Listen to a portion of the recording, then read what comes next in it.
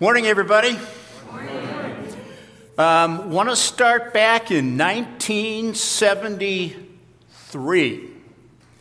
1972, my parents had an absolute moment of weakness.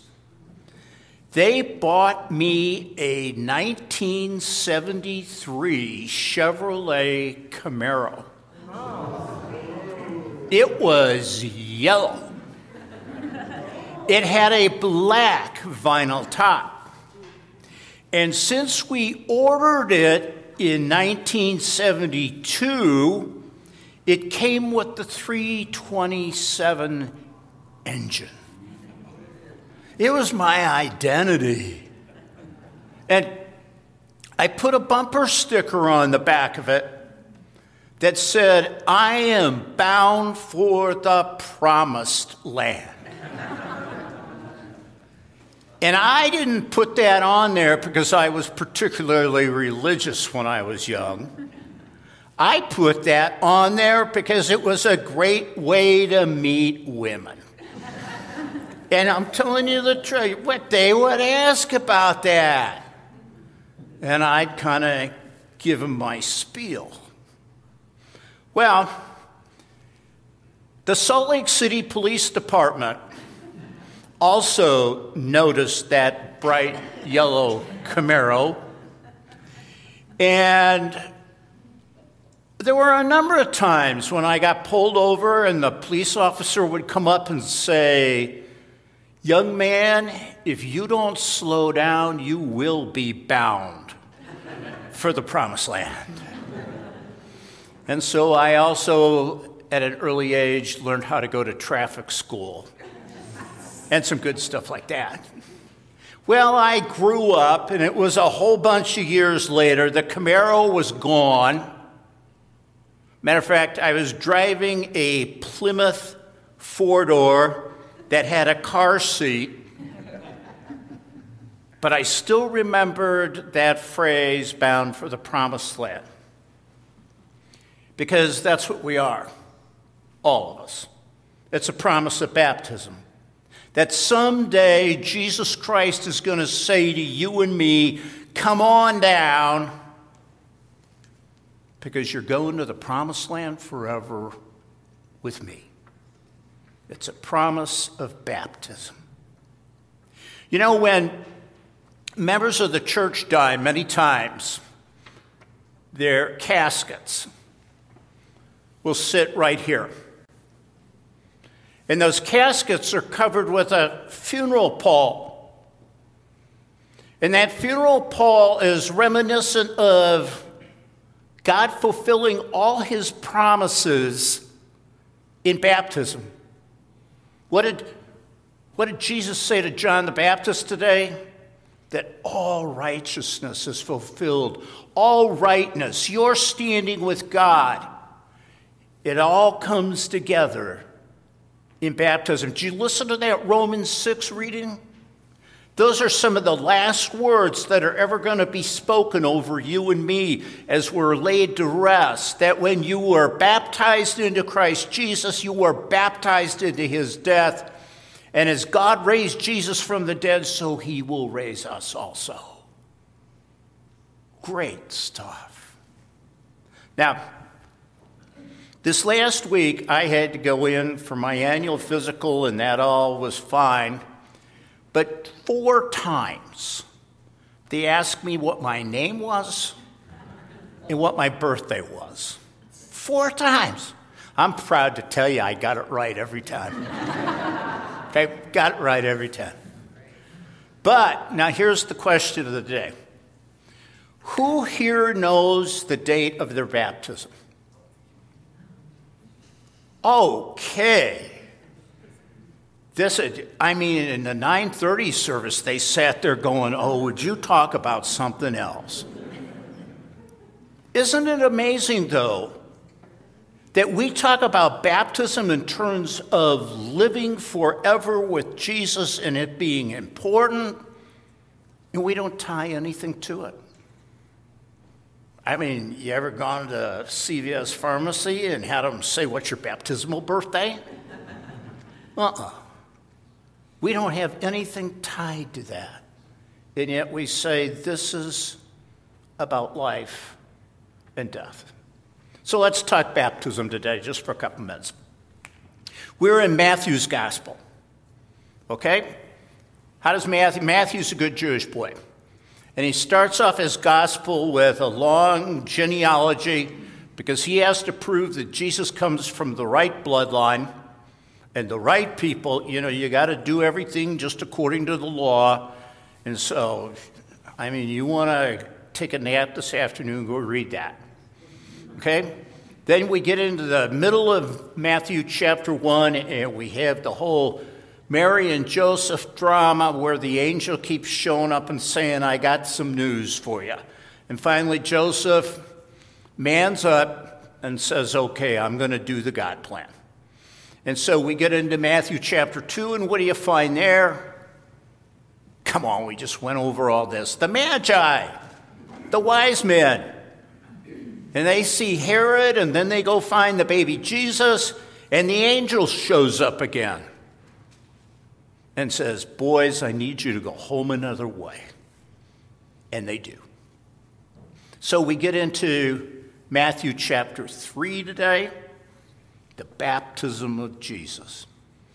And like I said, Jesus says, look at John, you got to baptize me because all righteousness, all right standing, all of God's plan hinges on this. Question for you.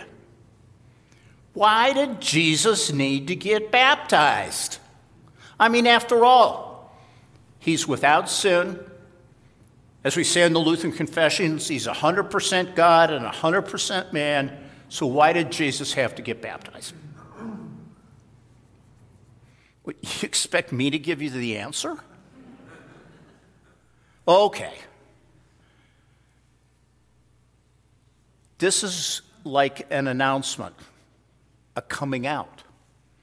The key thing Matthew wants you to think about is that voice from heaven that says, this is my beloved Son, with whom I am well pleased. It is God's introduction into this world.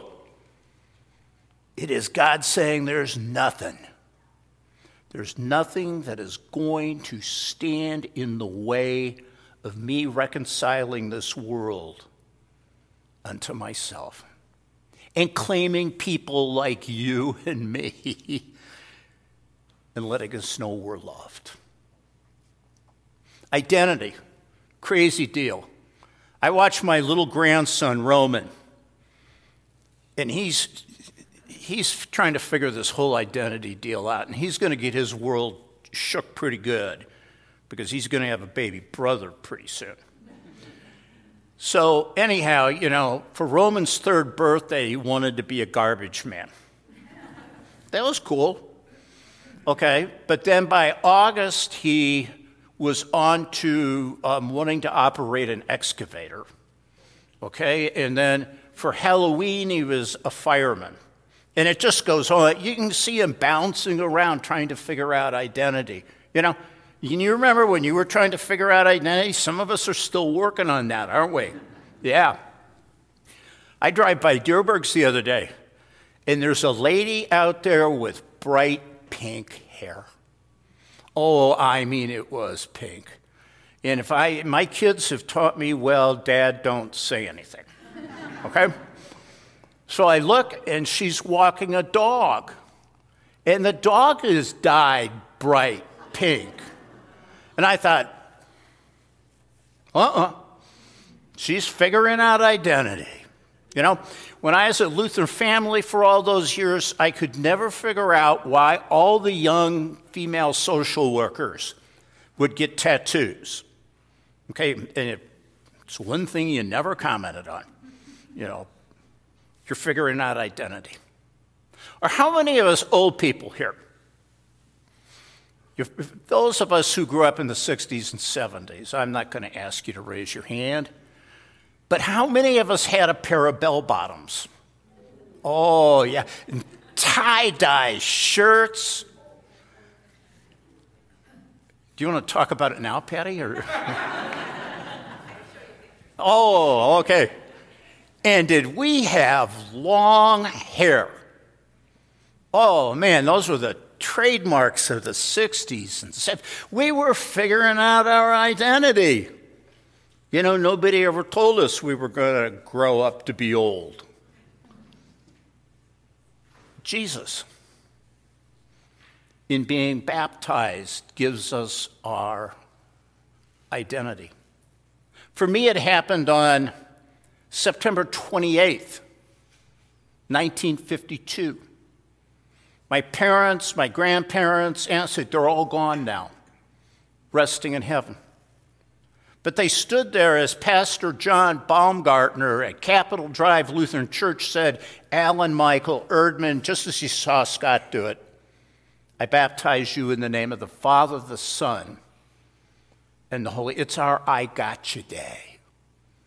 It's the day that God says, I'm never gonna let you go. You ever looked at your baptismal? How many of you can find your baptismal certificates? Good, a couple of you actually can. On there it says, you belong to God in Jesus Christ in the name of the Father, the Son, and just like the auto titles you have. You're owned by God. And what a cool thing that is.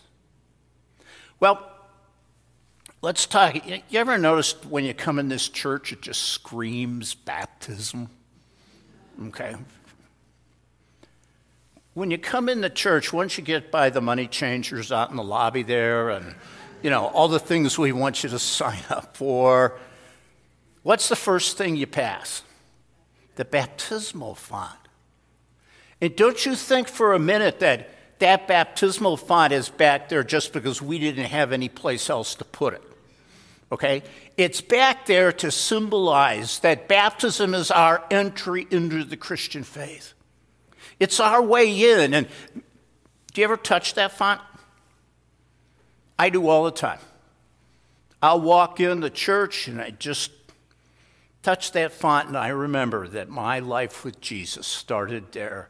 A lot of times when we're getting ready to do a funeral, I'll just put my hand on that font for a minute and I hear that voice of God saying, this is my beloved child with whom I am well pleased. Because they're bound for the promised land. And it's a good deal. Now, you come into church here, and what's the first thing that grabs you? Probably the windows. Okay? And I got to tell you, I'm glad the sun finally just shined a little today. Because I had to ask in the other services, which one of these windows is the baptismal window? Yeah, it's that one right there. That one right there. It's the Chi-Rho, the first two letters in the name of Christ, but the water cascading down to symbolize the washing of our, and get this, right next to it is the Matthew window. I couldn't ask for any more. Okay, but what's the shape that goes throughout this church? The church is shaped like a fish, but octagon. There are, what's the shape of the baptismal font? 8-sided. Octagon. What's the cover of the lid? How's the lid on the baptismal font shaped? Octagon. For the 8 people saved on Noah's Ark. But even more, if you look at the altar, it's an, octagon. Because that octagon symbolizes God is at work here amongst us.